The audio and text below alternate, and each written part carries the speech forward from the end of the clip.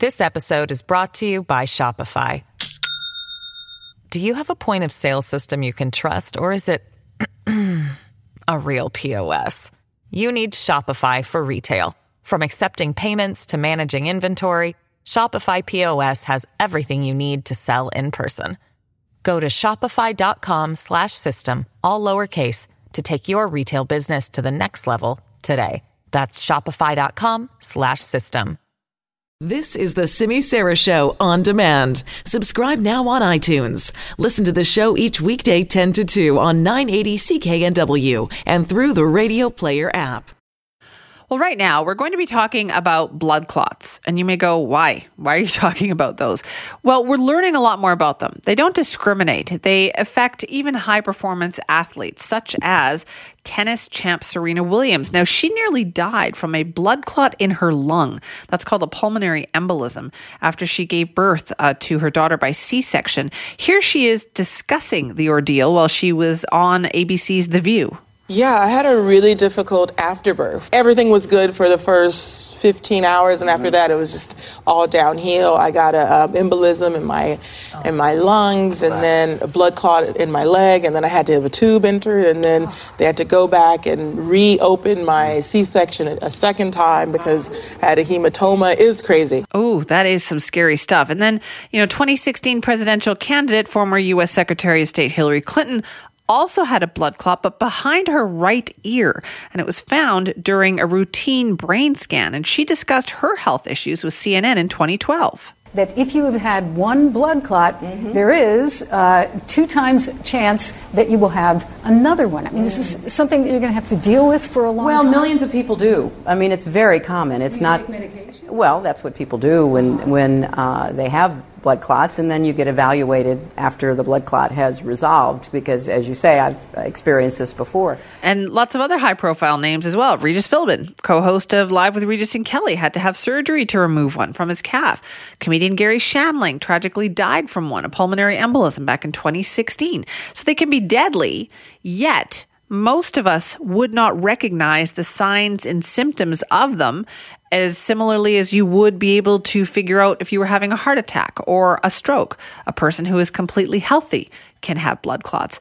But 1 in 4 deaths worldwide are actually related to this, related to blood clots. So given how serious this is and potentially fatal consequences of undiagnosed blood clots and the long-term effects of them, St. Paul's Hospital's Thrombosis Clinic is actually hosting 2 free public education sessions that are coming up Wednesday, so tomorrow night, that are going to outline the symptoms and risk factors. And all of this will mark a World Thrombosis Day, which take place October the 13th. So there's a session on October the 9th at 6 and 7 p.m. at the Cullen Family Lecture Theatre. It's room 1477 at St. Paul's. So they are asking you to register because space is limited. But we wanted to talk more about this. Dr. Tony Wan is with us, the co-director of St. Paul's Hospital's Thrombosis Clinic. Dr. Wan, thank you for being here. Thank you for having me. So it seems like there's a lot more awareness of blood clots these days. Why do you think that is? I think partly is, as you mentioned, there are a few cases of high-profile people with it, and that really help us increase awareness. But I have to say, it is a major public health problem. In Canada, every year, about 100,000 people will have blood clots. That's a big number. And the deaths related to blood clots actually is more than HIV, breast cancer, more motor vehicle accident deaths combined. So that is certainly a significant number. And yet, is it because we seem to divide them up into categories, right? We go, pulmonary embolism or stroke or whatever. But yet, underlying all of that is blood clots. That's correct. Heart attack is essentially a blockage or blood clot in the heart, and stroke, blood clot or blockage in the brain. And particularly, I think venous blood clots, thrombosis in the legs and the lung are under-recognized compared to, let's say, heart attack and strokes. And hopefully with our educational session, we can help raise the awareness furthermore. Well, let's talk a little bit more about those signs and symptoms. Like, how is somebody supposed to know that they have a blood clot that could be dangerous? We do have a mnemonic that can help us remember the signs and symptoms. I do love the mnemonics. Yeah, it comes in handy because it's a lot to remember. Yeah. As you know, we use clots as the mnemonic. CLOTS. C stands for chest pain. L stands for lightheadedness, like dizziness. O is out of breath. For L is tenderness in the leg. And S is swelling in the legs. So hopefully with that, we can help people remember. So would it be all of those things together, or can you have several of those symptoms? Yeah. So certainly they're all symptoms, but everyone's different. Some people may have 2 or 3 of them, others 1. And very alarmingly, some people don't. Silent blood clots are not unusual. And when it happens, sometimes it's already very late. Are certain people more likely to get a blood clot? Like if you're sedentary, but like we even know that even athletes get them as well. So like how do we know who's more likely to get one? Yeah. I think everyone's at some risk of getting a blood clot, but certainly certain people or population at a higher risk. There are some risk factors that we can look out for.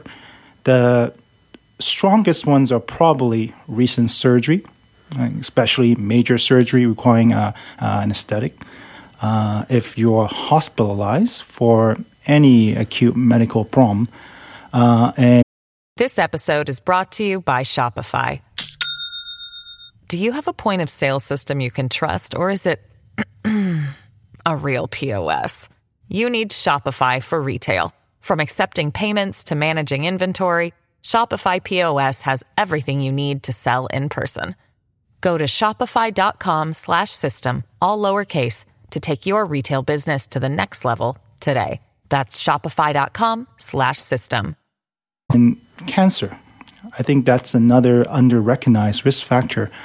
Cancer patients have much higher risks of getting blood clots compared to patients without cancer. Do we know why?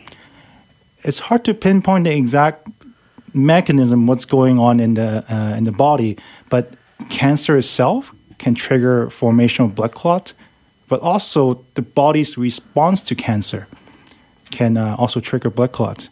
Some of our very effective cancer treatment can also increase the risk of blood clots.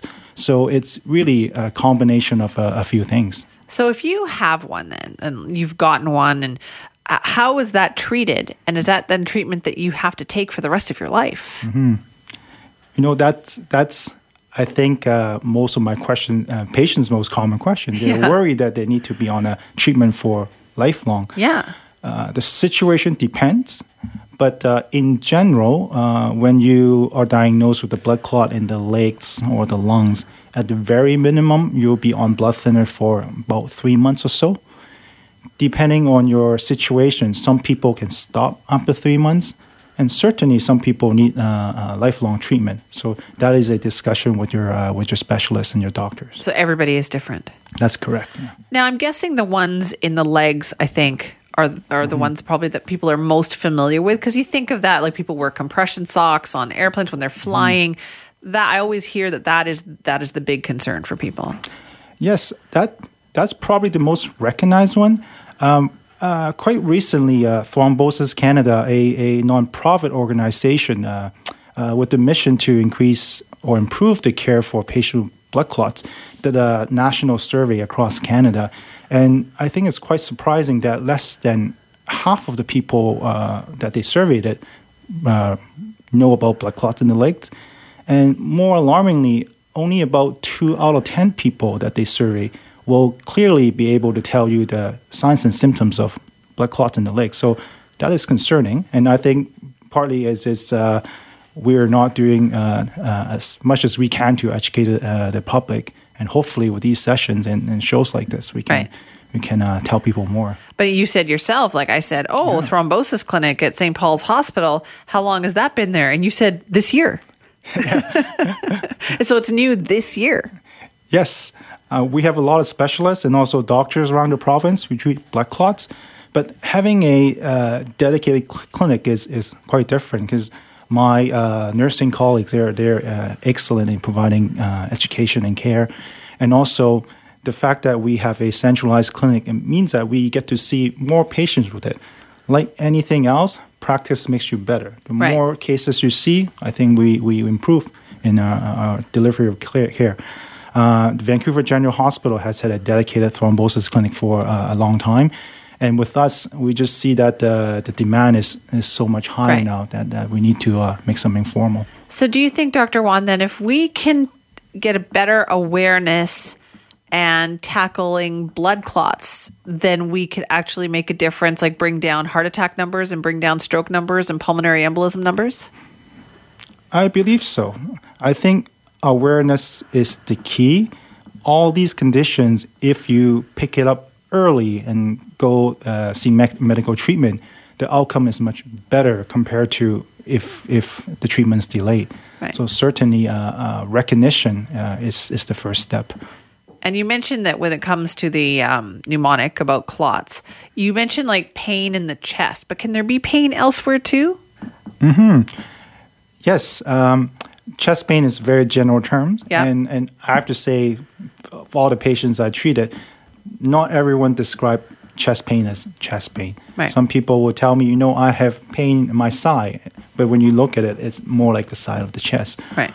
Sometimes if the pain is further to the back, they can describe it as a back pain. So, and also there's also always a cultural layer to it too, because people describe their symptoms differently. Of course. Yeah. That must be very challenging then to do what you do.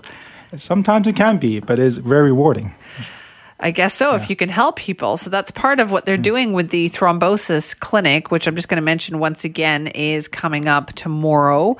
What is the big message that you're giving to people at that thrombosis, at the sessions that you're doing with people? The main message is, as you mentioned, we want people to be aware of the symptoms and signs of thrombosis.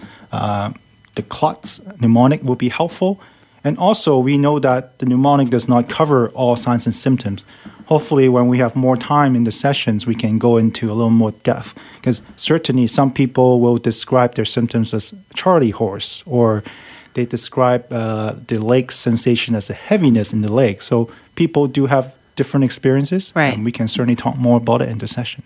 Well, that's why people should sign up for the session. The clinic is hosting 2 free public education sessions coming up tomorrow at 6 and at 7 p.m. at the Cullen Family Lecture Theatre. That's room 1477 at St. Paul's. Their space is limited, so they are asking people to register for that. Dr. Wan, thank you so much for that. Thank you. May I just mention the registration process? We do have a website that people can go to. It's thrombosis.providencehealthcare.org. People can certainly sign up there. And if they like, also they can contact our clinic by phone as well. Our number is 604-806-9455. You did a better job than I could have in describing all that. Thank you so much for your time.